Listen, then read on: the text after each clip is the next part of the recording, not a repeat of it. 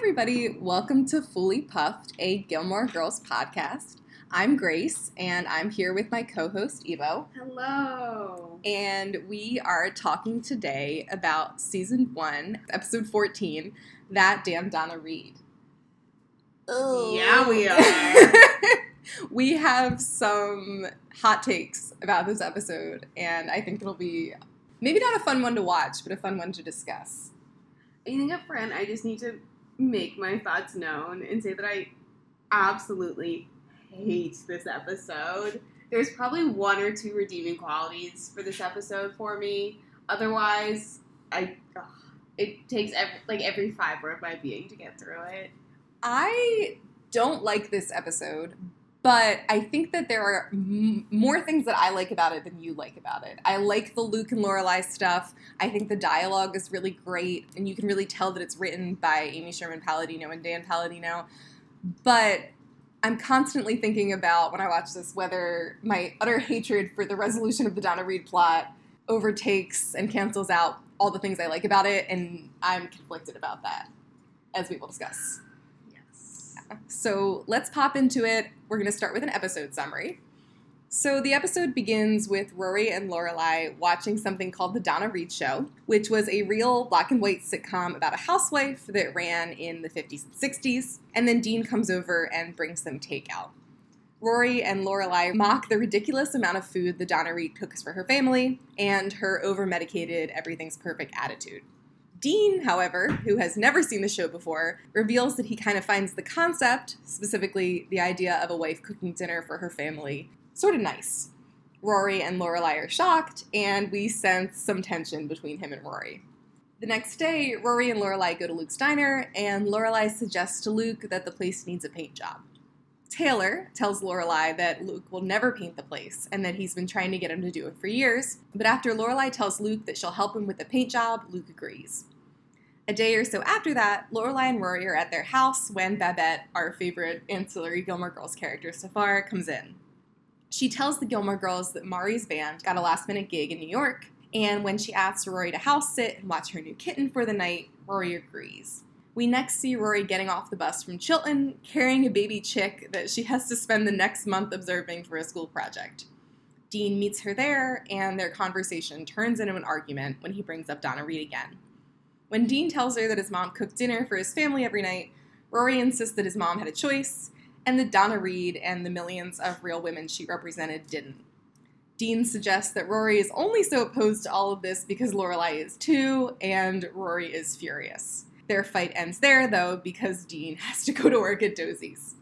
That night, Lorelai goes over to the diner to help Luke pick out paint colors, and he tells her about how much his dad loved the place and how he always wanted to work there, and explains his decision to turn it from a hardware store into a diner. They have some bonding moments, and it actually seems like they're about to kiss when the townsfolk show up to try to take pictures of Luke painting the diner. Just after that, there's another almost kiss moment, but Lorelai then excuses herself and says she should go home. When she gets home, though, she finds that the chick Rory brought home for the school project has escaped and is flying around the house. Lorelai can't catch her, and in her panic, she calls Luke to come and help. When Luke arrives, he sees the chick, and he comments that Lorelai really does have a chick loose in here. Lorelai's confused by the comment, and later she asks Luke to explain what he meant. He gets really awkward, but before she can press the issue, they have another chick sighting and have to look for her again. Meanwhile, over at Babette's, Rory has decided to have an interesting response to her fight with Dean. She goes to get a CD from Lane, and when Dean arrives at Babette's, she greets him wearing none other than a 50s-style dress, heels, and pearls. She's also cleaned the house, which I will add she does not live in, and has cooked dinner for him. And when he asks what's going on, she says it's Donna Reed night. He's really happy that she made him dinner, but after they eat, he tells her that he doesn't expect anything like that from her, and that he's happy with her just the way she is.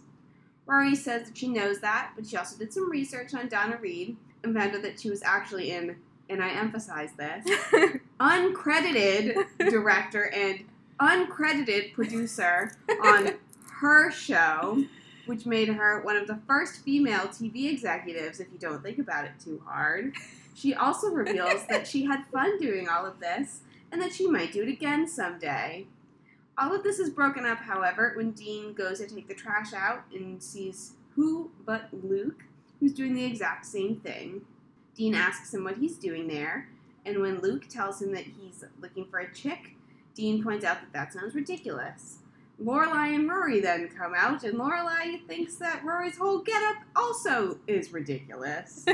The men excuse themselves, and then when Rory goes back to Babette's, she can't find the kitten, and she and Lorelai have to use the rest of the night looking for her. And so the next day, Lorelai tells Sookie about the missing chick, and winds up revealing that Luke was there. She mentioned how weird she found Luke's comments about there really being a loose chick in the house, and Sookie points out that it sounded like she was trying to make an excuse that would get Luke to come over to see her. Sookie asks why Lorelai called Luke of all people, and Lorelai says they were just picking out paint samples together, and Sookie comments that the painting project was, after all, Lorelai's idea. Lorelai gets defensive and leaves, and we have another version of the same conversation at Friday night dinner. When Emily hears the chick story and that Luke was there, she corners Lorelai and asks her to be honest with her and tell her whether she has feelings for Luke. Lorelai says she doesn't know and that she might. And then the next day, we see Luke and Lorelai bringing paint cans into the diner and setting up a time to paint for this coming Friday night. It seems like this is where the episode is going to end, but then a motorcycle rolls up. Its driver, who is very mysterious and wearing a helmet, calls out to Lorelai to take her top off. And when Lorelai sees him, he takes off his helmet, and it's Christopher, Rory's dad. Rory's thrilled to see him, but Lorelai isn't, and he tells them that he stopped by to visit on his way to see his parents. Rory asks if he can stay with them, and Lorelai only reluctantly agrees. And the episode ends with Rory riding off with Christopher on his motorcycle and Lorelai watching them go. So we have our first big cliffhanger ending of Gilmore Girls. Catherine's not here, and we miss her very much, so I will very quickly do the director-writer production notes. It's directed by Michael Keitelman, but more notably, it's written by Amy Sherman-Palladino and her husband, Dan Palladino. And I think we can definitely see that by the quality of the dialogue. Yeah, this dialogue is very quippy. Yeah, it feels, I mean, this is something I say all the time, but it feels classic Gilmore Girls. Yeah, this is like a good example. This is not a good episode, but this is a good example of the writing style and the pacing that comes to be sort of like a trademark of the show. Yeah, and something I want to talk about too is like how it can both be a good example of Gilmore Girls and a good example of a lot of what we enjoy about like how the show feels and sounds, but also an episode that's like deeply uncomfortable, and I think doesn't, to me, feel very much like the underlying politics of the rest of the show. Yeah, agree. It's like the sentences are good, but the pages are not. Yeah, I think that's absolutely right. Like on a prose level, definitely works. On an acting level, maybe. That's your. Yeah. We'll get into that. But on the whole, there's just something odd going on here. It just makes me cringe the whole time. When Rory comes out in the little pastel-y... Would you say it's pastel? It's like peach. The peach full skirt and the little heels, and it's just... The freaking pearls. The pearls. Where did she get those? They're probably fake. Yeah, that's fair. Yeah, the dress is from Miss Patty. When she comes out, the episode takes a turn. Yeah, also, like, what was that? Rory goes to Miss Patty and is like, hey, you got anything that Donna Reed would wear? Like, what was that interaction like? I think that's a deleted scene that we deserve on the show. Like, Yes. remember I said a couple weeks ago that, like, I would pay for extra scenes that, like, didn't exist?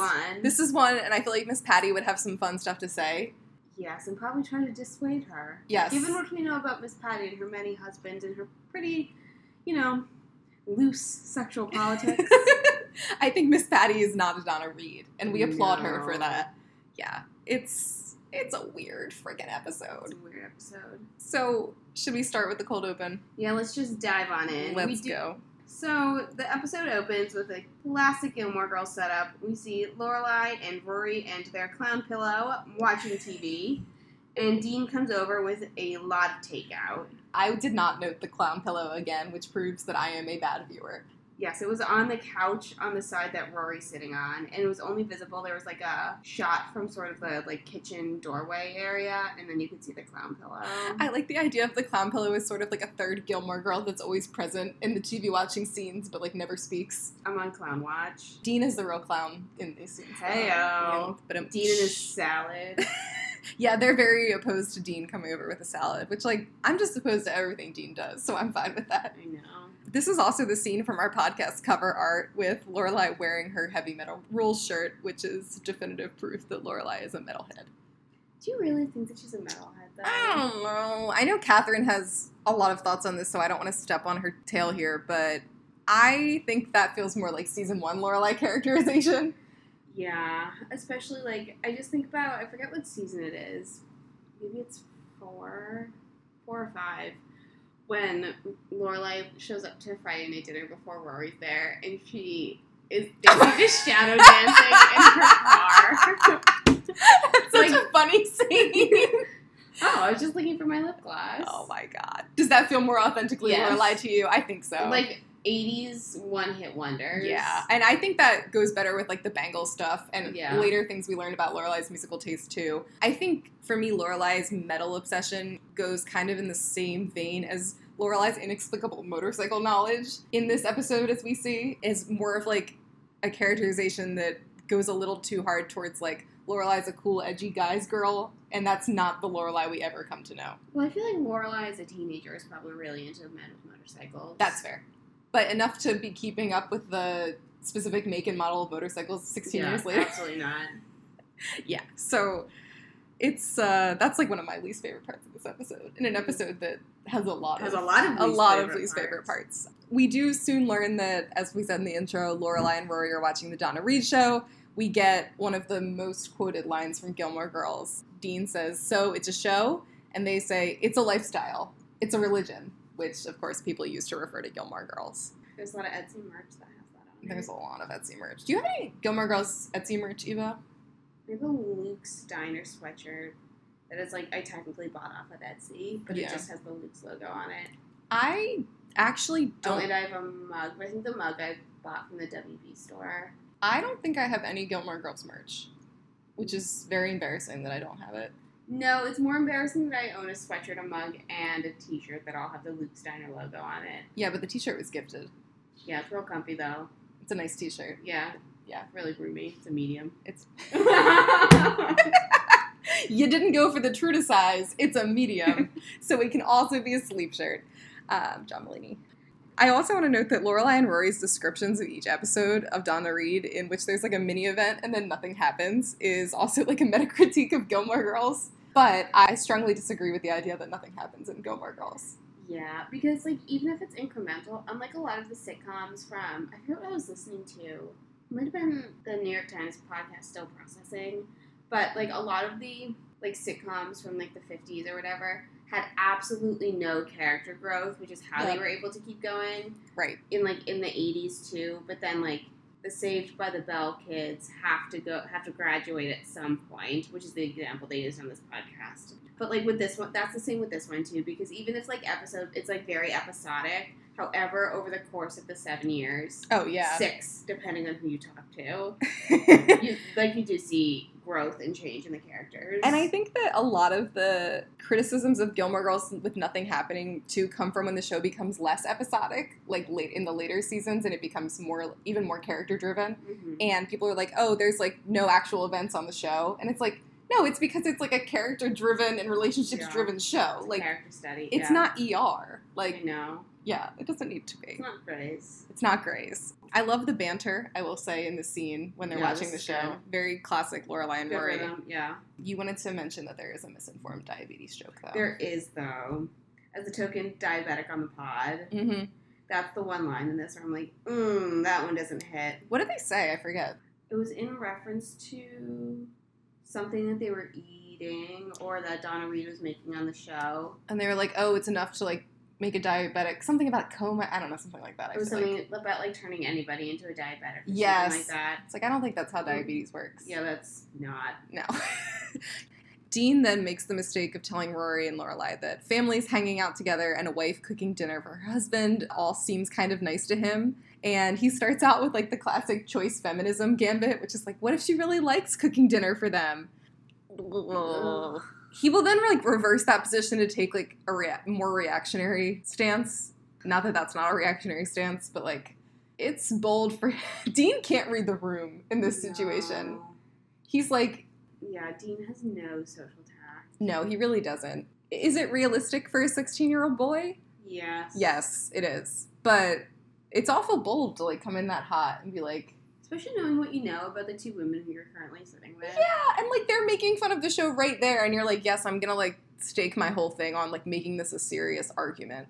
Because he's not like, haha, like, he kind of, like, comes in, not hot with it, It's but... her choice to make her husband dinner. And it's like, Dean, is it, though? And I think that that's, like, the stance the episode will end up taking on the Donna Reed show, which I fundamentally disagree with, because, as you alluded to in our episode description, it requires a lot of, like, massaging of the truth of what actually happened. Just a lot of mental gymnastics. Yeah. But we'll just, at this We'll leave point, that there. we'll leave that there. And you want to pose a question that's been ping-ponging in my brain? Please. Who do you think Dean voted for in either of the two most recent presidential elections? You know, I think that's a really good question, and one I've also thought do you think about. he didn't vote? I think he might not have voted.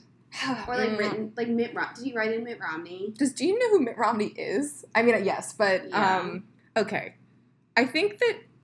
Does Dean give you Trumpy vibes? No. No, But he doesn't for me either. But he doesn't give me... He's not giving Bernie. No, I don't... And I can't see him voting for a woman. So Right. that's... Like, Jess gives me Bernie. Jess is definitely a Luke Bernie gives me person. Bernie. Luke is a Bernie person. I think Lorelai and Rory voted for Hillary and then voted for Hillary and then voted for Biden.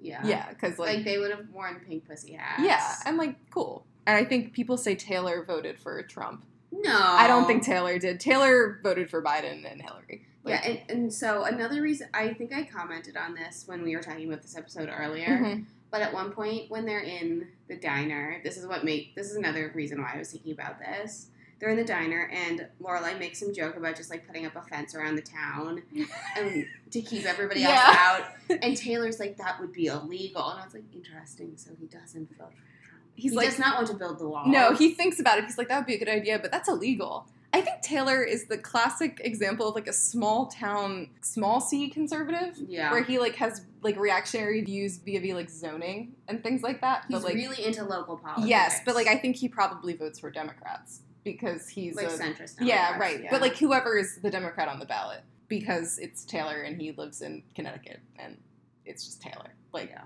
there's no way Taylor is voting for... I don't see him as a Trump person. No. I don't know if I said that on the podcast in the past, but that's my opinion. Do I think Dean voted for Trump? No, I don't think he voted. I think my official stance is he didn't vote in 2016, and I think he might have voted for Biden in 2020. Maybe because his wife, who we know canonically exists, like, bothered him enough to vote for Biden. It wouldn't surprise me if he married someone who voted for Trump. I could see that too. I think it could really go either way. But I don't think he ever Yeah. got around to voting. Dean, to me, seems fundamentally non-motivated to do Right. anything like that. Like, I can't see Dean in a voting booth. Number one, he's too tall. His head would, like, take off the curtain. I'm thinking more about this. I think our official stance is Dean didn't vote. Dean didn't vote, but maybe open to hearing other arguments, and we'll maybe revisit this point in the future. Okay, moving on. Moving on. Next scene, Rory and Lorelai go to Luke's, and Rory complains that her brain hurts and has been pinging/dinking. I like when Lorelai says, "Ah, yes, hypochondria hour." This is a classic Gilmore Girls conversation for me. You can really feel ASP here. She's like, "Oh, your brain didn't ping, it dinked." And I think your brain can hurt, so I always feel very seen by this I conversation. understand this. Yeah. You're like, I simply cannot absorb any more knowledge. My brain is a balloon that's about to burst. I always say it feels like my brain is, like, either melting or being ironed out. Like, someone is just taking a huge iron and just, like, squeezing all of the substance from it. And you're just like, if I have to learn one more thing, I will die. There's no more room at this inn. Yeah, truly. Luke comes over and takes their orders, and Lorelai offers constructive criticism, which is, like, the most Lorelai crap of all time. Can you take a little constructive criticism? And she says that the diner needs a spruce. Luke says, "I don't spruce," which is a classic Luke line. And we get a Taylor appearance, where we get, like, very classic Taylor to me. The Town Beautification Committee, which is honestly probably just Taylor, has been apparently It's like bothered. Taylor and Kirk with some, like, hand gardening tools. They have, like, little tools set up with, like, googly eyes put on them so they can pretend it's other people. And apparently they've been bothering Luke to spruce up the diner for years. And their suggestions include putting a ceramic pig in front of the door, which happy little pig. Have you ever seen those, like, their Yep. pizzeria things? Yeah, when they have the little chalkboard Yep. that has the specials on I can very vividly picture that. Yep. Bravo, ASP. And then Taylor describes, like, a lack of sprucing making the bad crowd come in, like, families move out. And then Lorelai says something that has always stuck with me. She's like, trouble right here in River City. I just think it's funny. it. You thought Luke had a weird hair situation. His hair looks weird. It looks like he needs a haircut. Yeah. That's all I have to say about that. Still looking good season 1 Luke, though. Lorelai says... Until the end of this episode, he might be the most attractive man on the show. Oh, wow. Do you think Christopher's hot?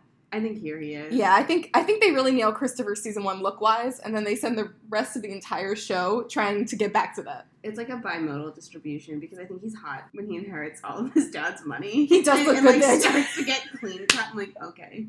He has weird hair in some of the, like, intermediate When it's like seasons. too It's too short at one point. It looks very uncomfortable. Yeah. Like, he's like a military buzz cut. Yeah, it's bad. It's bad. I think he's a good-looking guy. He is a good looking. And he's very, like, charming. Oh, wasn't he caught at a Trump rally? The actor who plays him is actually he's actually a Trump person. Yeah, he's like very reactionary. Sutcliffe. Forget his name.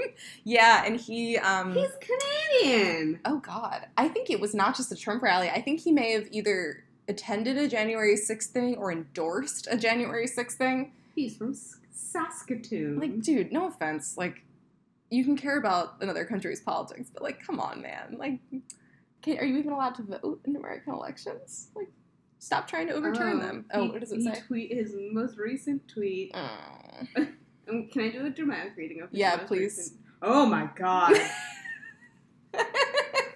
Oh, I'm excited. Oh, wow. Okay, what you can't see is Evo is showing me his Twitter picture. How would you describe it? Colt Jesus?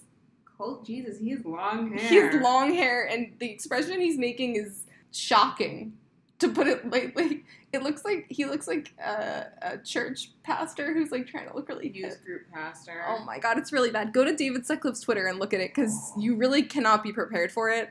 And it's shocking that he's like a professional actor and that's his Twitter picture. What's his most recent tweet?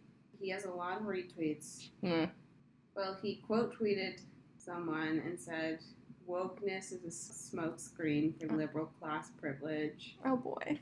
What does that even mean? Oh, and then no. he said, "Fit bitch greater than whoop." What does that mean? What? Can you say that again? Fit bitch is greater than whoop. What's that last word? Whoop. WHOOP. But like, what does that mean? Is that another object? I have no idea. Oh my God. And then he had the audacity to tweet on my birthday. Ew. Dislike. Major dislike. Want to know what it says? Yeah. God is back and conservative is the new cool. No, it's not what it says. Wow. This is shocking. And then somebody replied, God was always present, but conservative swagger is definitely on the rise. What does conservative swagger mean? You wear boat shoes! Have you ever seen the meme where people are, somebody, like some stupid conservative person, like a while ago had said something like, years ago, with like, conservatives are getting better at comedy and it's making liberals nervous. And so people keep like reusing that line on like, and they'll retweet like a stupid conservative joke and it's like conservatives are getting better at comedy and it's making liberals nervous. Very similar to like the conservative swag is going up thing. It's like, it's not happening. It's not happening for you. It's just not. I may need to drag you away from this account for your own mental health. What the fuck is this? Oh no, let me hear. So he tweeted, this is an organic. Okay. Okay. The power and practice of deep feeling. It's a video of people. It's from his personal website. It's not just a random video. Is he like a life coach? I think he may be a life coach. Okay, so the way I can describe this is, did you ever have like challenge day at your school or something where they like berate you and then you kind of like break down mentally? Or it looks like it's like that crossed with like Mr. G's room from Mr. G's room? Welcome to Mr. G's room. No, what is that? Crap. It's from an HBO show. Mr. G's room. from Summer Heights High. Oh, I love Summer Heights High. Kooky, like, drama teacher. Yes. Mm-hmm. It feels like that. Wow. Okay. I need you all, if you're listening to this right now, go to David Sutcliffe's Twitter and scroll down enough so you can see. You'll know when you found it. It's on his website, davidsutcliffe.com. Yeah, it's original. Deep feeling. Oh my god. It's original content he produced. Hate this. Deep feelings. Would it be like the most... He has a podcast. If we tried to get him on the pod, I feel like he would do it. He wouldn't listen to any of the episodes, and we would just roast him. Does he talk about Gilmore Girls? So I clicked the about. Oh my god.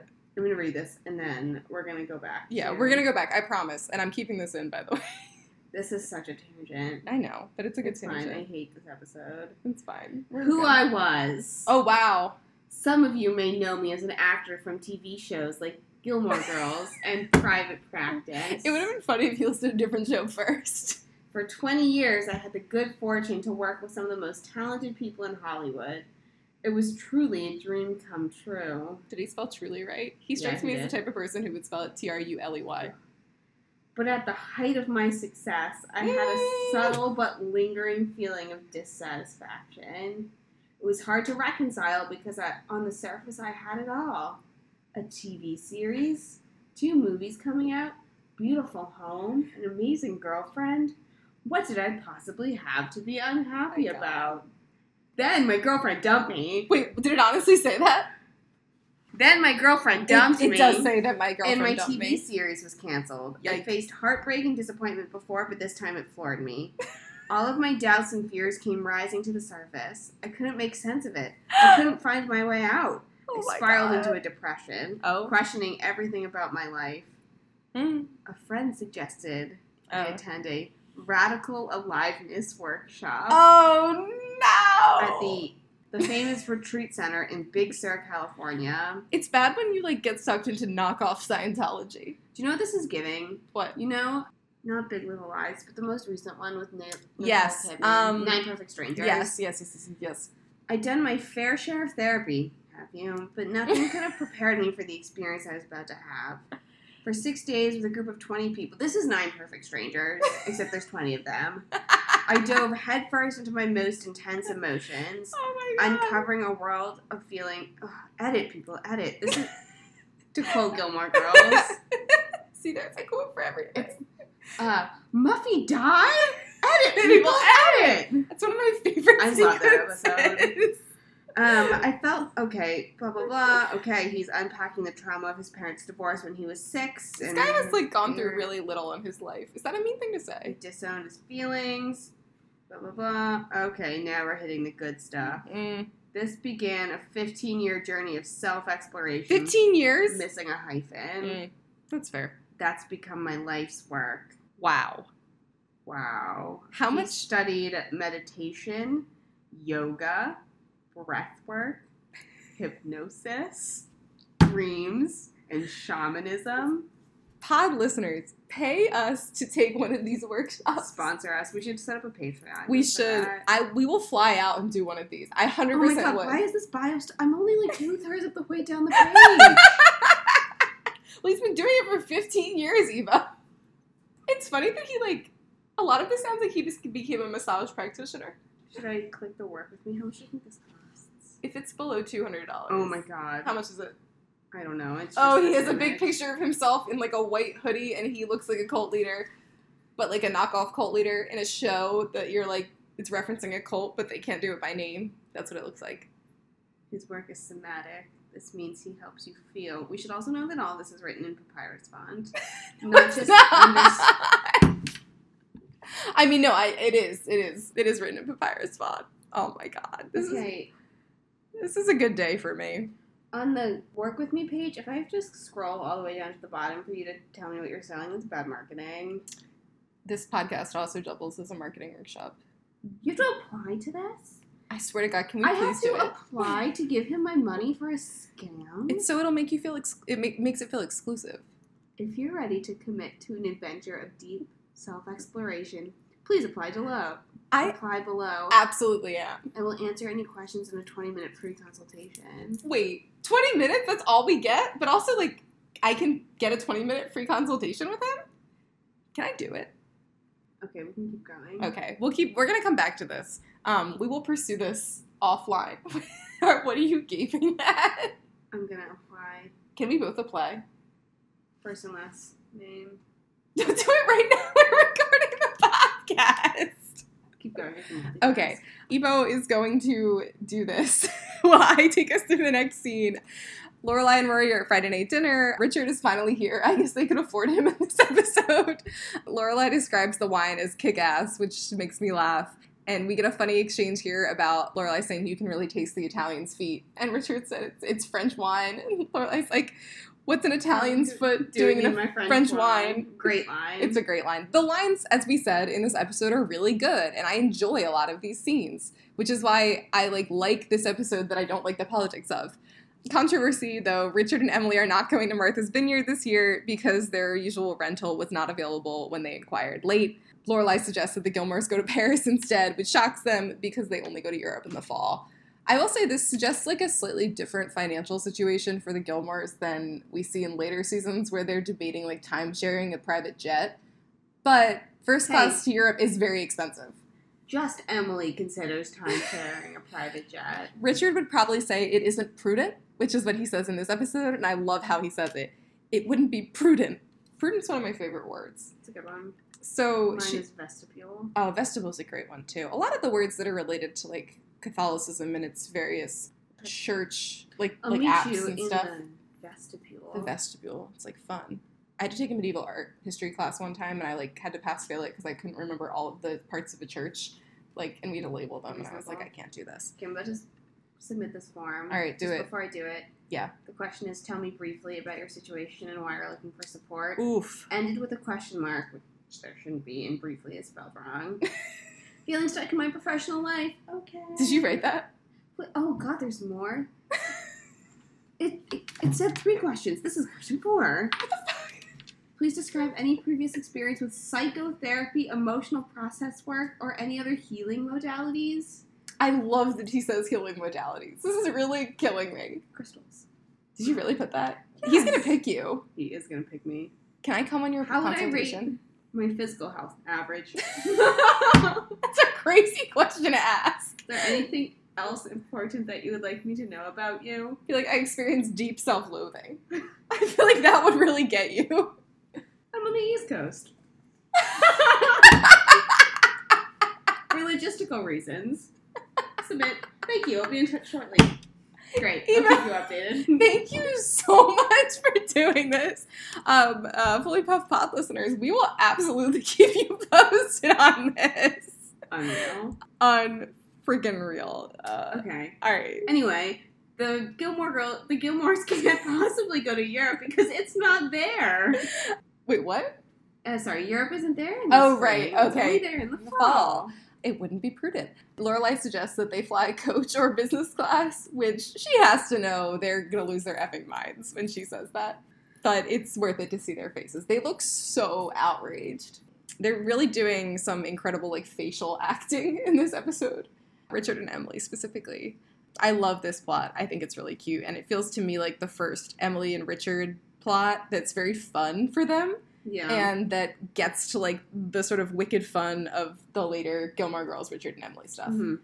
We see more of Richard and Emily than, like, they're stodgy, or Lorelai has a troubled relationship with them. It's like, oh, Richard and Emily are really fun characters. Yeah. Next scene, Rory is studying for a history test on Catherine the Great, while Lorelai sews a button on Rory's sweater. You had questions about Lorelai's turtleneck.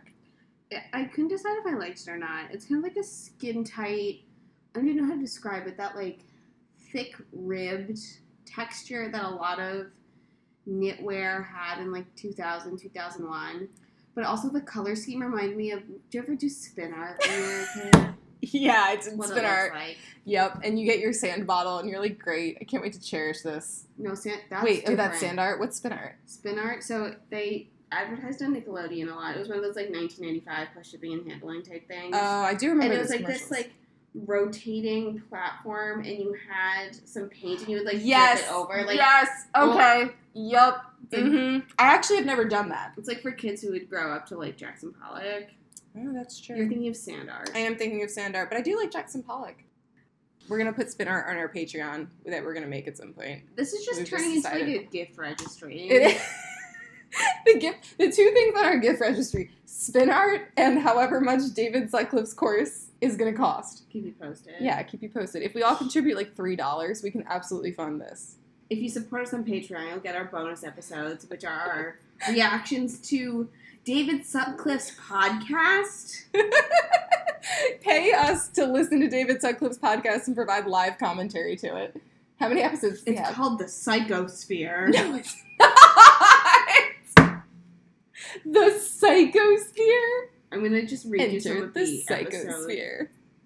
Oh my god. I'm actually crying right now. Here's some of the episodes. Angela confronts Dave. That's episode 15. Who the heck are those people?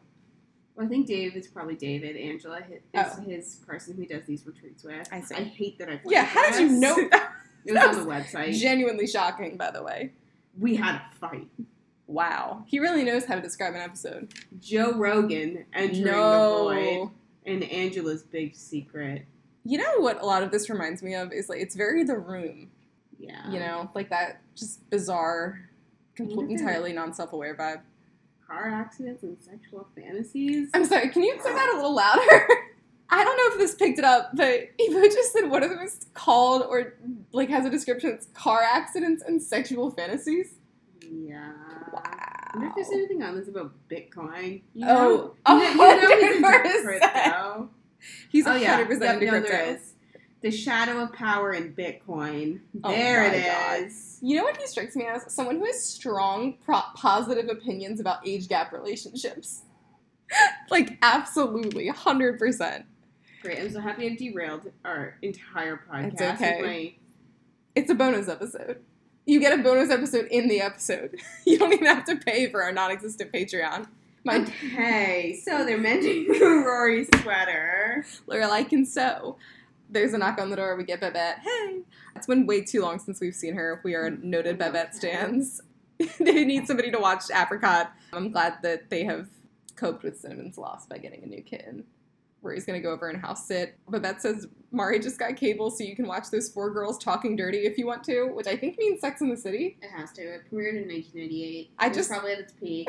I just love that description of Sex and the City. I can't see them watching it though. That's the thing. That's why I was like, do you think this does mean Sex and the City? Because it's like, I can see Babette watching it. but Lorelai and Rory have never watched Sex and the City.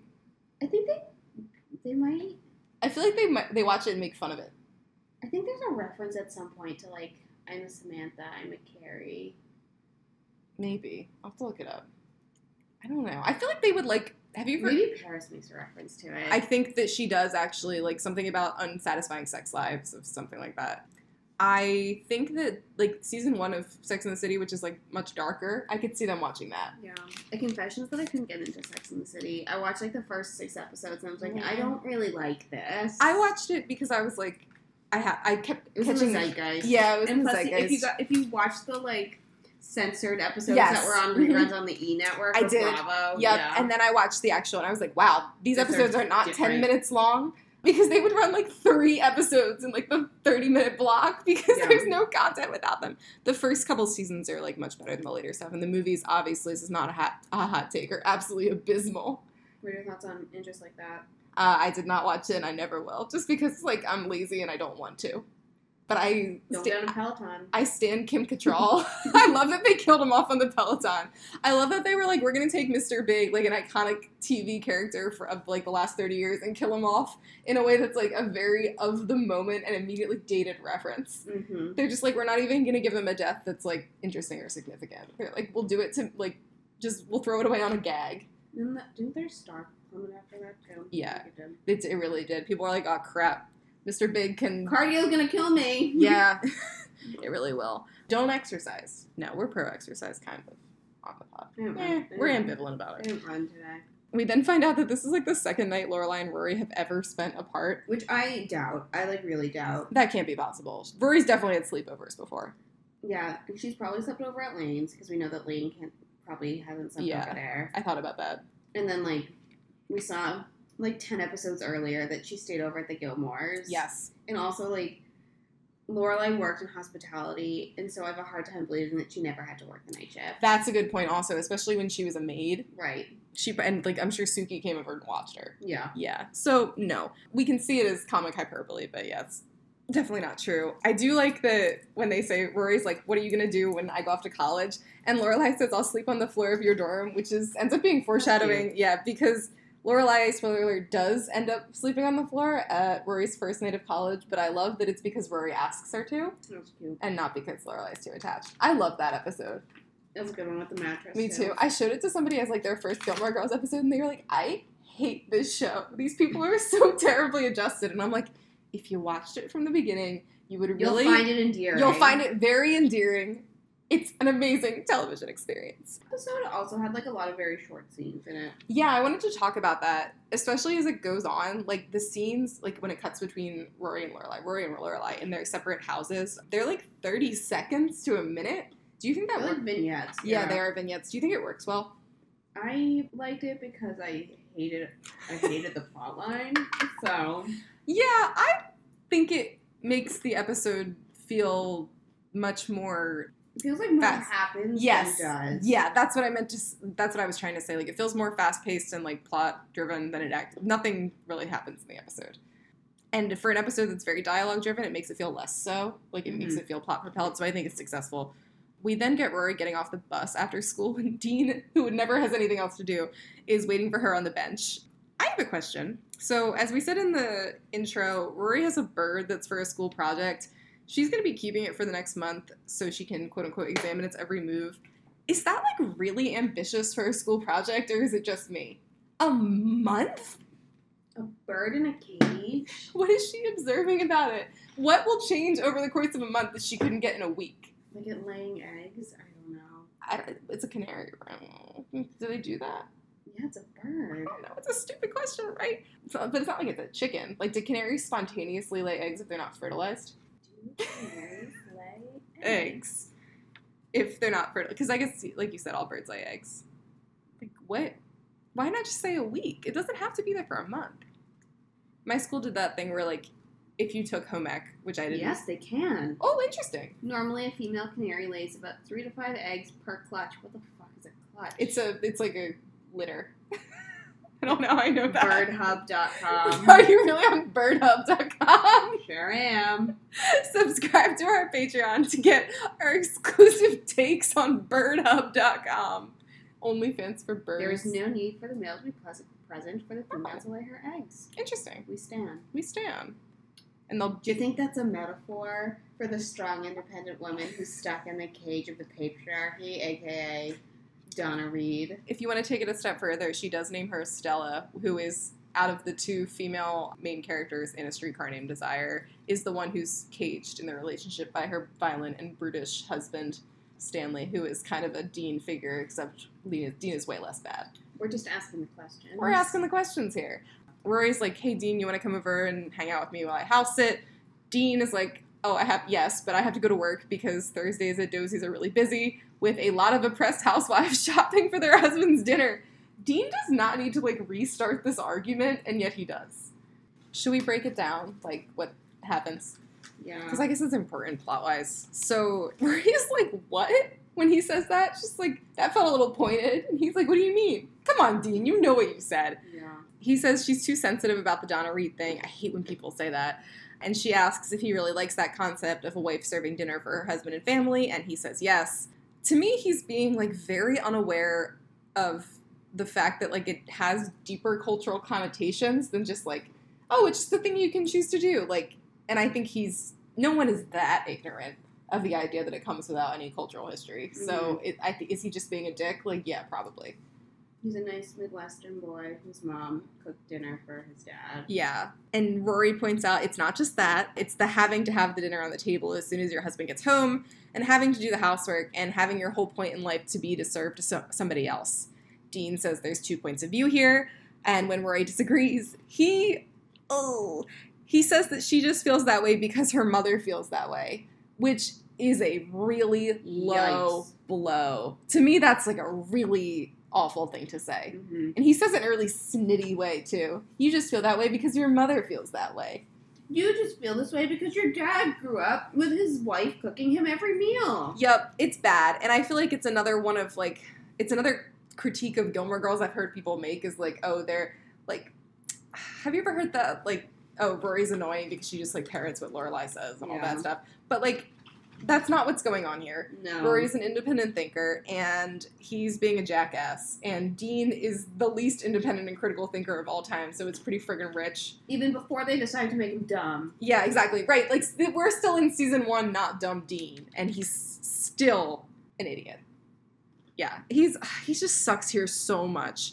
Dean points out, as we said, that even before his mom started working, she used to make dinner for his dad every night. Now she even does it on the weekends. So what does that say about her? Rory astutely says, it says she has a choice and Donna Reed didn't. Dean's like, you do realize Donna Reed wasn't real. Rory says yes, but she did represent a ton of women who had to dress like that way and act that way. Up to this point, I think Rory's argument is very good. Mm-hmm. Like, this is the argument I expect if you had never seen the episode before and, like, having somehow seen every other Gilmore Girls episode, you would expect to be, like, the end point of the episode. You're like, oh, okay, like, Rory's right. This is, to me, a feminist show in a lot of ways. I know that's, like, a problematic stance, whatever. But people will contradict me. Feminism? Yeah, it is. It's different. But I think it's a feminist show in a lot of ways, and I think that it's often trying to subtly shoehorn that in, too. Mm-hmm. And this is the way I would expect the episode to end up endorsing this viewpoint. Mm-hmm. It doesn't. Spoiler alert. But then they end on kind of like a weird detent where they, like, get physically to Josie's, and Dean's like, all right, bye, I have to go. Yeah. He's still carrying the bird cage. Rory is like kind of annoyed, and he says, Dean, bird, and like not even that can save this. Not even that can save this. It's bad. If you didn't hate Dean already, you're gonna hate him now. You're gonna hate him now. And spoiler alert, you're gonna hate him a lot more in the future. But yeah, you will. This is one of our, like, real first hardcore, like, Dean sucks episode. Oh, he's so bad in that. So bad. That's one of the worst Dean episodes. We're then back at Rory and Lorelai's house. This is basically like a transition scene. Rory just got there. Lorelai's heading to Luke's to go paint. Lorelai sees Rory as a chick, and she's really excited. She renames her from Case Study Number 12 to Stanley when she thinks she's a boy, and then Stella when she's a girl, because it's a Streetcar Named Desire reference. Trapped in a cage. Rory leaves the chick there for the night because she doesn't want the kitten to get any ideas. Good idea in theory, but don't leave Lorelai with your pets. So, yeah. Mm-hmm. Lorelai notices that Rory is feeling off, and when she asks if she's okay, Rory says she just has a bad afternoon and she's going to fix it. At this point, I don't think she's planning on doing any sort of weird Donna Reed cosplay. Do you think she is? No. I think she develops... I want to talk about when she develops the idea when we get to it. So then we go to Luke's. Lorelai and Luke are in the middle of picking out paint colors. I like the banter here. I know you're a little less of a fan of the dynamic. Yeah. I mean, first of all, love paint swatches. We'll see this weird corner of the diner that I don't think we ever see again that has, like, a lot of clutter in it. It's a lot of tchotchkes. It does. And, like, this part I think is fine when they're, like, moving around the diner. But later on, a lot of the acting between Luke and Lorelai feels very, very forced to me. And, like, they're really trying hard to make a ship happen. Yeah, I think this episode, like, they're really trying to nail down the Luke and Lorelai thing and be like, hey, guys, you know this is the dynamic, right? You want them to date, right? But I think the show's done a very good job so far establishing that without having to whack you over the head with it. Mm-hmm. So I think that it comes across as a little forced here. I will dissent from your opinion about, like, not liking the acting choices. I think it's a cute episode for them, and I don't... It feels like a high school play to me. It does feel... Quality. Though I guess you could go meta and be like, play Streetcar Named Desire. It doesn't work. I like their dynamic. I like getting to see a little more of Luke as a character when he talks about his dad. Yeah. He talks about how, as we said in the intro, like, his dad had this as a hardware store. He spent a ton of time there as a kid. He, made it into a diner because he thought it would be fun. I like when Lorelai says, oh, that's a hard word for you to say, isn't it? Lorelai, like, suggests stenciling, and he's like, no stenciling, and she says, do you even know what stenciling is? And he says, does Martha Stewart do it? And she says, yes, and he says, no stenciling.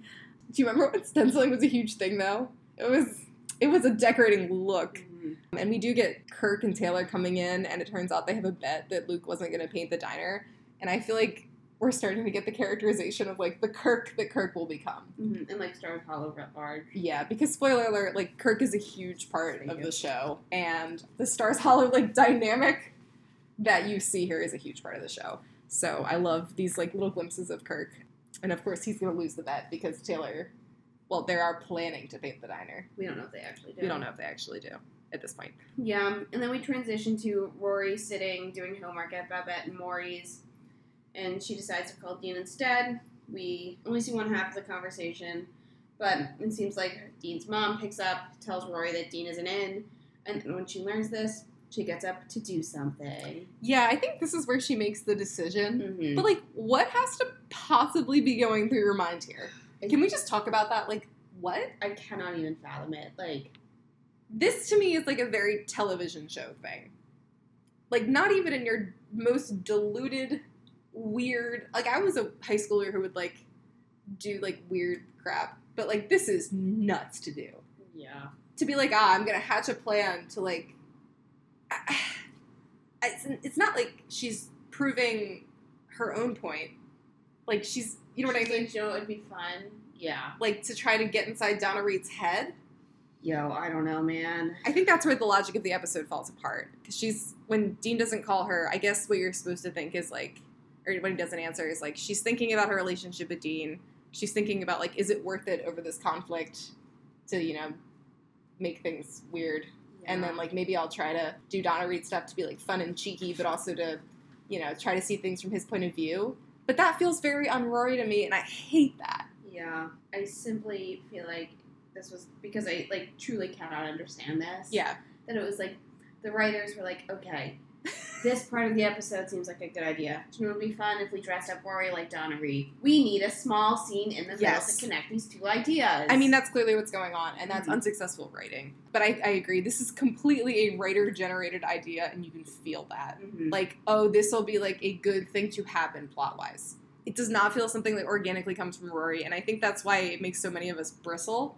Because, like, it doesn't feel right for the episode, and it doesn't feel right for Rory's line of thought and what we know about Rory as a character. It feels like something they did because they felt like this would be interesting on TV. Or they, like, found a fun costume, and they're like, how do we incorporate this? High probability that they were, like, strolling around the WB lot and found this costume and were like, do you think this will fit Alexis Liddell? Do you think they used this costume on Maisel? I think that, and I do want to talk about this, maybe this is the right point, like, a lot of this points to things that Amy Sherman-Palladino is obviously interested in, like that era of TV and women's involvement in it, and, like, earlier uncredited writers and producers and EPs who were women. And I think that you can see, like, a direct through line to that in Maisel. But I think they used a better version of this costume on Maisel because this is a low-rent one. Mm-hmm. It's not quite Halloween Adventure, but it's not good. Yeah. So then we go back to Luke and Lorelai picking out pink colors at the diner. For some reason, they're both holding beer bottles. It seems like neither of them have ever held a bottle before, and it's very awkward and stiff. They look like aliens in a play about people. No, I'm telling you, this reminds me of, like, community theater. Now that you say there is something weird about the staging of these couple scenes. It's so weird. Like, when he's behind so her forced. later, and it feels like it's a... He's like, I must remember my blocking, not the motivations that are, like, propelling me to get here. Yeah, and they're, like, weirdly physically close in a way that I know is supposed to be, like, oh, physical tension, but it feels like they're... So forced. It feels like you can see the blocking. I think I like the acting here, but I think that you're right about the blocking and stuff. Lorelai picks out a palette that's, like, pretty similar to what Luke has now, but with colors that are a little richer and a little warmer, and he agrees. I like that when she asks what he thinks, he says he has no idea, and he asks her if she likes it. She says yes, and he says okay. Because I just think that's a nice, more subtle hint to the way their relationship dynamics will play out when they finally get together. Yeah, Spoiler alert. They trust each other, and he kind of implicitly trusts her on this stuff, even though he make fun of her about it. Mm-hmm. I like that better than, like, the forced physical stuff in this. And I guess that's why I like these scenes, because I think that we get a lot of dialogue that works well to establish their relationship. I don't love the are they gonna kiss part of it. And then a photographer who you pointed out was Andrew. I missed that it was Andrew, and I apologize. I always, like, forget about him as a character. He's just, like, kind of there. He's kind of there. He comes in and tries to snap some shots, because the town council wanted a before and after the paint job. And then Lorelai, they get him out, and Lorelai says that they should start discussing what stuff on the walls they're going to keep. And Luke insists that everything stays, and then he tells her that the diner hasn't been painted since his dad was alive, and then they go into that conversation that we mentioned earlier about the hardware store. Then they talk about the spot on the wall where his dad took an order one day when he ran out of paper.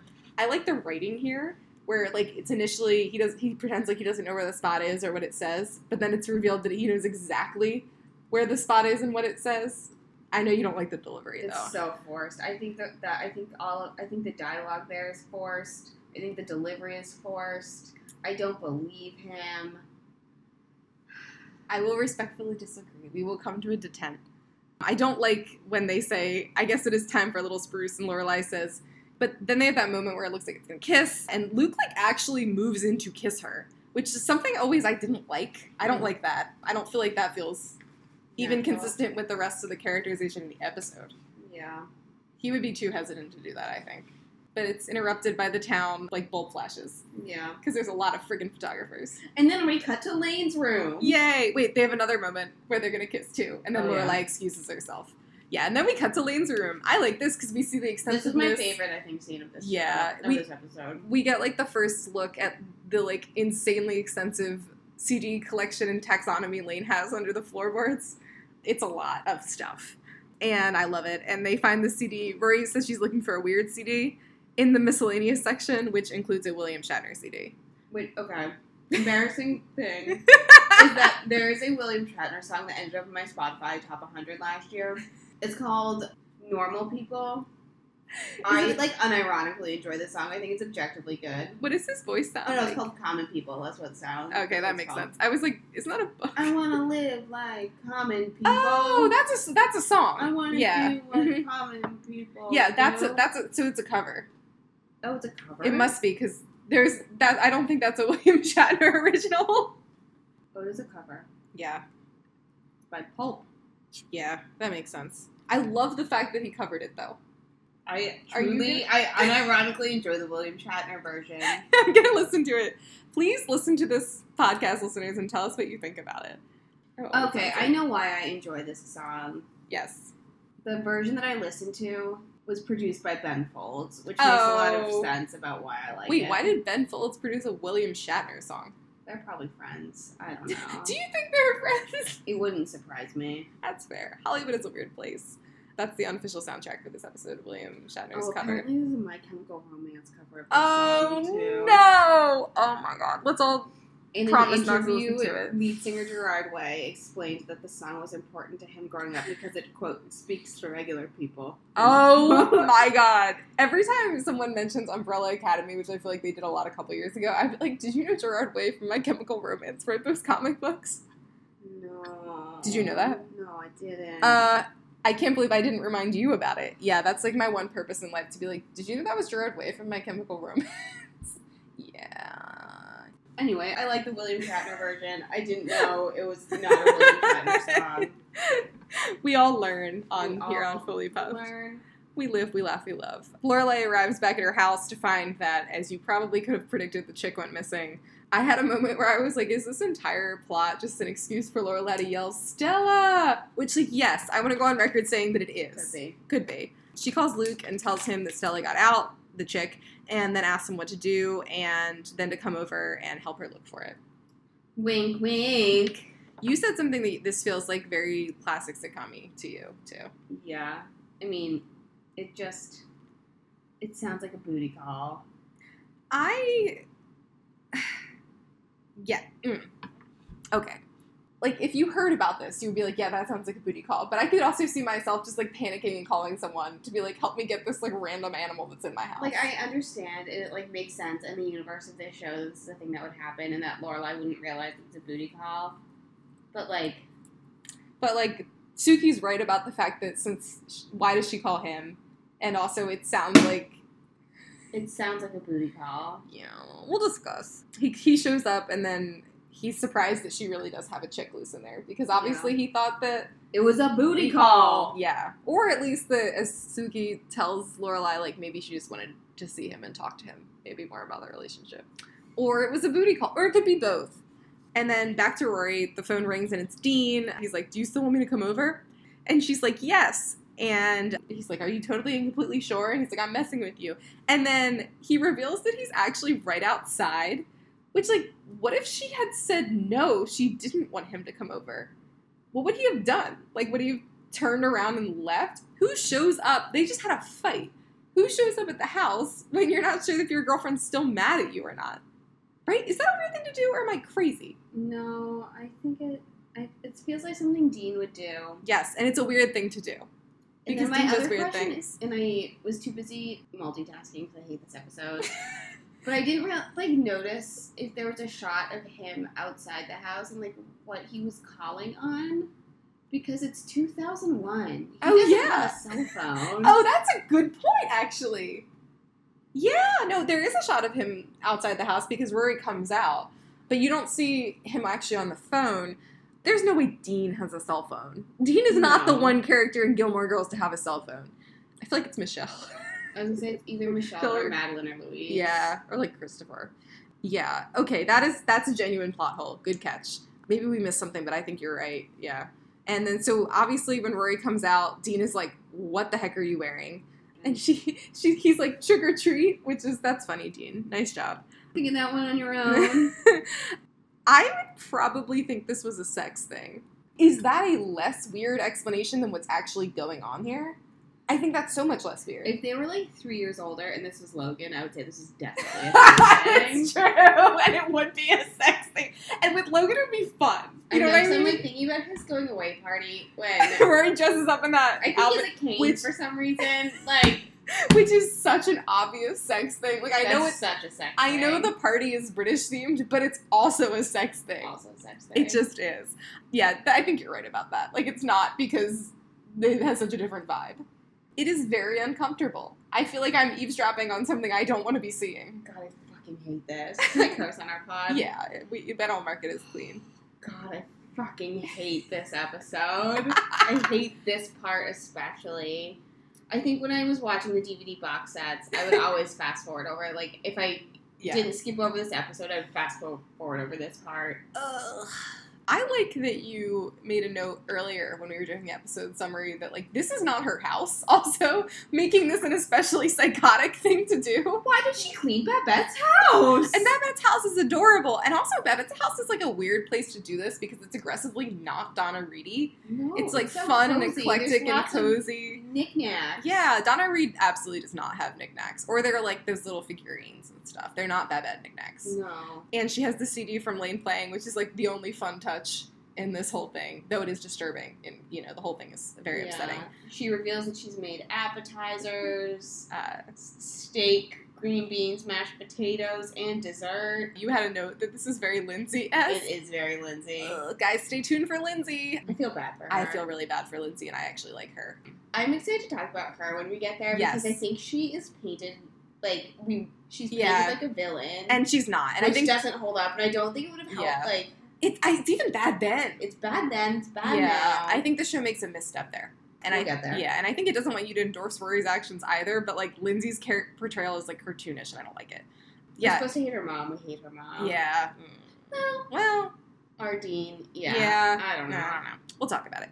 And we'll talk about this episode in the context of the Lindsay stuff when we get to it. And he's like, what's going on? And she's like, I thought it was obvious. It's Donna Reed night. That's obvious. If I were Dean, honestly, my brain would have just broken. Like, Dean's small brain is not equipped to handle this weirdness at all. And this is the one time where Jared Padalecki's acting works, in my opinion, because he can't act and he's awkward in every scene. But also, like, this is exactly how Dean would, or any other teenage boy would respond. So I'm like, yeah, I believe this. This works well for me here. Because he's like, what? Yeah, so flashback, because we have, like, 6,000 cuts in this episode. Lorelai and Luke are still looking for Stella. She's like, Luke, what did you mean earlier about, like, really having chick in the house? We get that, like, Luke thought he thought it was a booty call. And then we go back to Babette's where Dean and Rory are eating dinner. She's like, how is it? He's like, it's perfect. I've never had anybody cook dinner for me before except my mom, and that's really different. It's like, yeah, Dean, I guess that's factually correct. But also, what about your grandma? What about literally anybody else? He means it's different when you have your girlfriend do it. No, but the part about, like, nobody ever cooking me dinner before. Dean can't, like, hold 3 independent thoughts in his head. In his mind, this is probably literally true.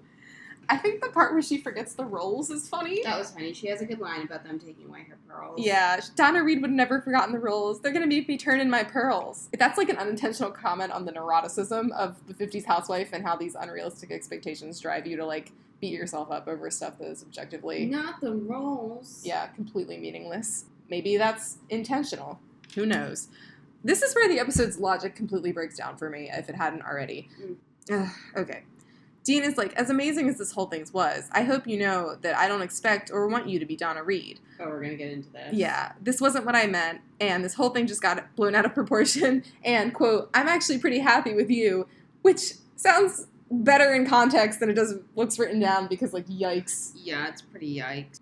And then Rory says, I know, and I appreciate that, but aside from this being actually fun, I did a little research on Donna Reed and found out that while she did do the whole milk and cookies wholesome big skirt thing, aside from that, she was also an uncredited producer and director on her old television show, which made her one of the first women television executives, which is actually pretty impressive. Okay. The word uncredited needs to do more work there. Okay. It's like, you know the gif that goes around Twitter sometimes when people just, like, totally miss the point, and it's like the airplane or the bird or whatever flying across, and it's like, you, the point, uncredited. Okay. For me, I have a theory about this episode, because I completely agree with you. And I think that Amy Sherman-Palladino, what we know about this show and her later writing is that she's really interested in these narratives of, like, women getting erased in this, like, era. Mm-hmm. And I can picture her pitching this episode without this, like, late act resolution, where it ends up being, like, where it's like, I enjoyed this, and maybe I'll end up doing it again someday for a guy, but not now. And I can see, like, the tension of the network and the realization of what kind of expectations are on you to do, like, a show for the WB coming into play at some point, because the first half of the episode is a more explicit political statement than we usually get. Mm-hmm. And then the second half of the episode tries to have its cake and eat it too, where it's like, we're going to end up saying, like, it's not good for all women to be forced into this, but, like, maybe Donna Reed, well, it did have a choice and it wasn't, and actually she was a feminist hero, and completely, like, shoehorn this logic that doesn't work in there. So it tries to have this awkward resolution in order to, like, kind of really just tell us that. Yeah, just tell us that and kind of, like, take this really sharp point that was made and kind of, like, smooth it over a little bit. What do you think? Am I just trying to be too optimistic here? I, like, get why Amy Sherman-Palladino would write this. Yeah. It feels so out of character to have Rory say, but actually, this is why it was fine. Yeah, and then even... That's very bad, but my least favorite part is when Rory says, Dean's like, oh, I'm happy this was such a positive experience for you, and kind of, like, sarcastically, and she agrees, and she says, well, I'll probably never get the feeling back in my left little toe. I'll do it again someday, but for now, I better get these dishes cleaned up. I just really hate that maybe I do it again someday thing. Like, that's just very out of character for Rory to me. And it's not like this is one of the most reactionary moments in the entire show, I think, like, all 7 seasons. And it's so weird because the rest of Gilmore Girls does not endorse this message at all. I'm also trying to, like, situate this in the context. Not to, like, go back to what we were talking about either, like, on the last episode or 2 episodes. This episode being situated in the context of, like, 2000, 2001, like, post 9/11, pro-nationalism, American family values situation. Yeah. I think there's, like, I don't know what the point is, but I feel like there's something to say there. And a distinctly, like, moment when feminism was, if it was considered, like, feminism's not cool anymore. And this is, like, pre-women can have it all. Yes. This is pre-Liz Lemon. Pre-Liz Lemon, but also, like, post that original Women Can Have It All in, like, the 80s. So you're getting a kind of, like, glossy girl mag. Like, we've moved past feminism. We don't need it. Yeah, they call it, like, a quote-unquote post-feminist look. Like, post-second wave. Right. Yeah, so it's all about, like, yeah, like, you're a cool woman, but, like, you're not a man-hater, and you can, like, enjoy lip gloss and stuff. And I very much feel that kind of societal pressure on this episode. Because it feels like one that wants to make a feminist point, and that gets... So close, and then takes this because of, you know, whatever pressures it's feeling, whether this was a deliberate writer choice or something they had from the beginning or changed, it just gets, like, dumbed down into that other perspective. Yeah. And it's very difficult to watch. It's so cringe. It's very, very cringe. Yeah, and I find it, like, one of the hardest to watch if you, like, really deeply think about parts of the show. So bad. Thankfully, I don't really think this perspective ever gets carried over into... Which is what makes it even... I think that makes it worse. I think that's worse and weirder. Like, it feels like, in a lot of ways, like, kind of a throwaway season 1 weird episode. But, like, that makes it feel even more aberrant and bizarre and, like, how did this happen? Yeah, but it's also not a throwaway episode because it really drives the, like, Luke-Lorelai dynamic Yeah, down its road. That's why there's, like, so much I like about it, because I really like the... I'm a big Luke-Lorelai person, so same. Yeah, so I like a lot of, like, that dialogue and them in these scenes, and, like, Christopher shows up and things like that. And you can even see, like, Dean's reactionary side coming out here, which I think that really shows up later and does a lot of important plot stuff and, like, his weird ideas about women. But I will say that what it does do is, like, the Rory stuff feels completely bizarro. It's so bad on so many different levels. The one funny part about this scene, and it is in no way a redeeming quality, I do think it's funny when Dean offers to help clean up, and Rory's like, you're a man, you can't help for another 15 years. Yeah, that's funny. I think that's funny. We don't, I think, need to really go over... We need to go into everything else that happens. They run into Luke, they run into Lorelai because there's only a small amount of yard space in between the two of them. In DDO. We get some good shots.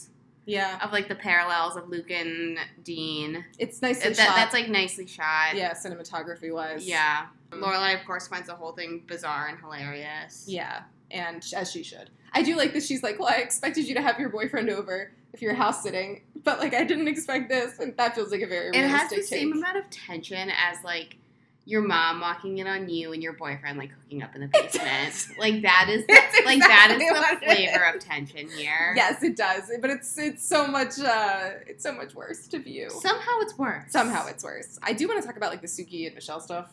That's good. That's cute. Suki and Michelle are arguing because Suki won't compromise her culinary integrity and make him an egg white omelet. Which I like egg white omelets. And it's revealed that actually Suki does make really good egg white omelets, and she's just messing with Michelle.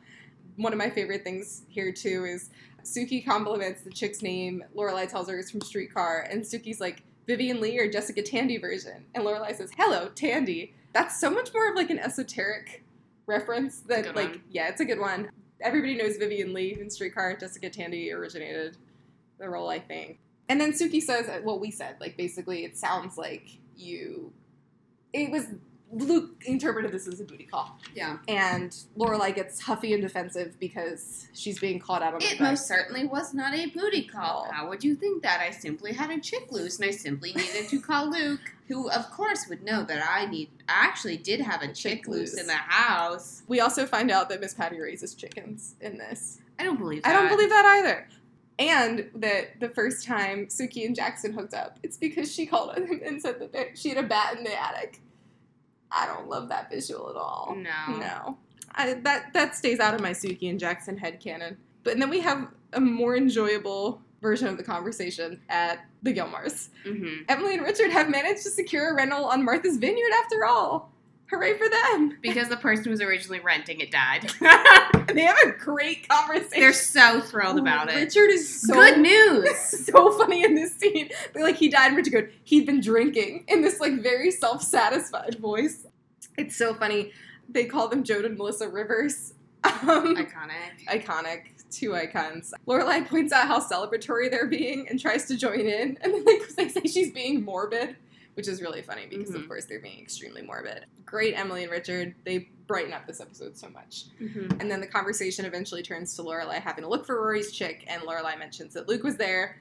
Emily, of course, is like, why was Luke there? And when Lorelai pushes back and goes into the kitchen, Emily tries to follow her and confronts her in what I think is a pretty good distillation of Luke's, like, presence in Gilmore Girls. She's like, I'm a little tired of being lied to.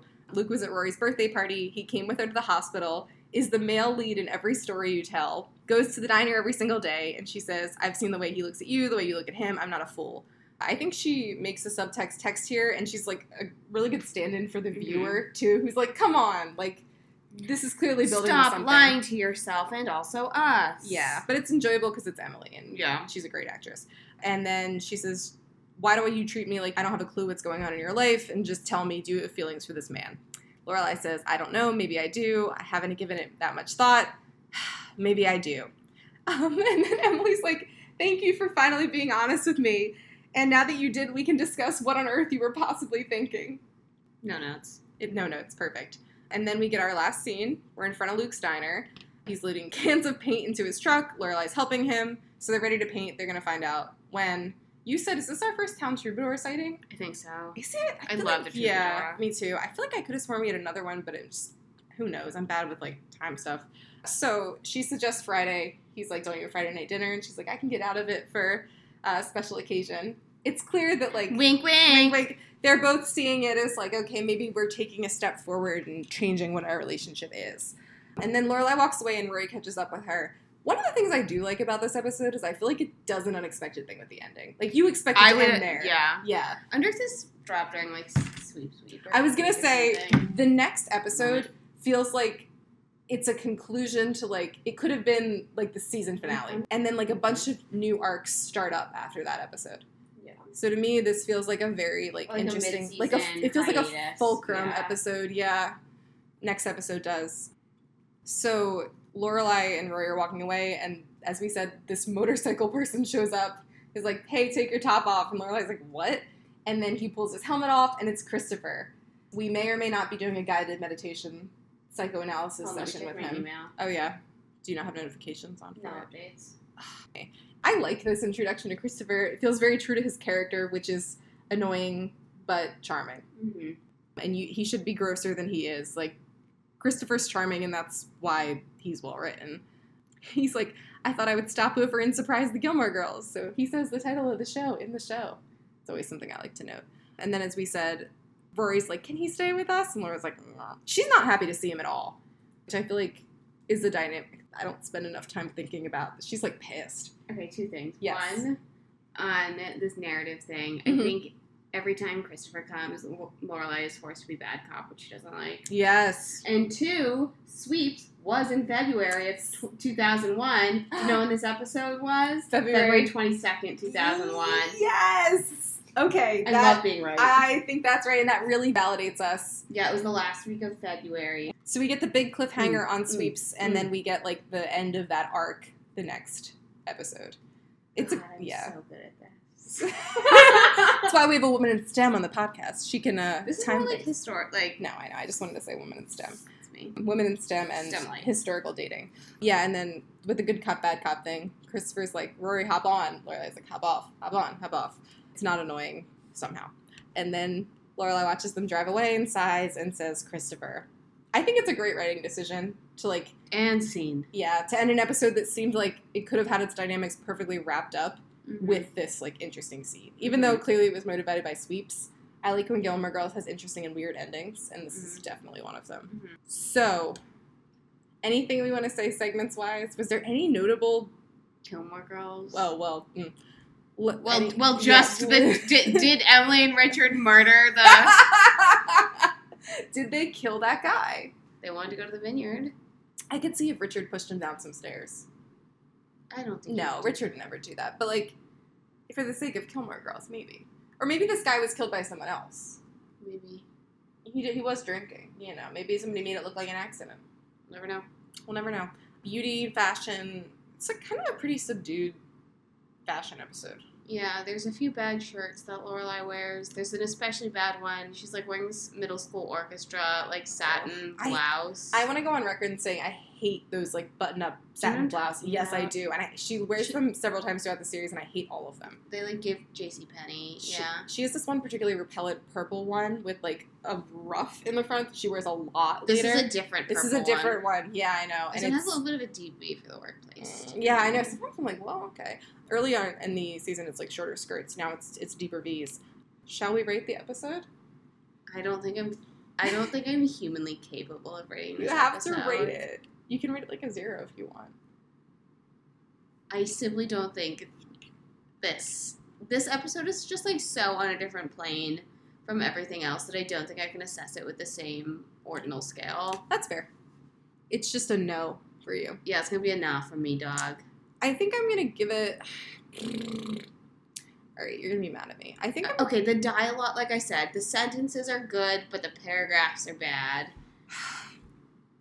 I like a lot of what's going on in here with the exception of the Rory plot, but I feel like the Rory plot undermines so much of what's good about the episode just by its repellentness. So I'm going to give it a 6. That's so high. I'm sorry. I was actually considering giving it a 7, but I think a 6 is the right call here. Do I think that it's as bad as, like, Paris is Burning, which is a genuinely bad episode on the level of, like, writing and stuff? No. But I think that it also has so much that I find, like, very just not consistent characterization-wise. And it feels, ironically, like, it's almost sitcom-y in that way. Like, they shoehorned a plot thing in here because they thought it would be a fun thing to do. Yeah, like with the Rory but I bet dressing there's some up thing. Weird promo post. I would love to see the teaser trailer for this episode. I would too. We should look it up. We can put it on our Patreon, which Sponsor definitely us. exists. Sponsor us. Just spend on us, I guys. know. But yeah, I think I'm gonna give it a 6. I'm humanly incapable of rating this episode. Fair. I have some. Yeah.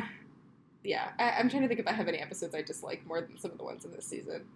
Probably not. Maybe some in like A lot of season 7. season 6. Yeah, season 6 and 7. Yeah.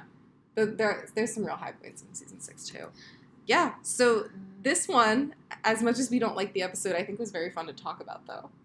Mostly because of the tangents that I Indeed. inadvertently brought us on. We loved going on them. And by we, I mean me and presumably our listeners. And I will enjoy going on my retreat with David Sutcliffe once he responds to my type form entry. We are absolutely going to do this. If you don't Skype me in or something or let me like join in the background, I'm going to be really angry at you. I just have so many questions. We will get them answered. And we will have many new questions that will arise from this.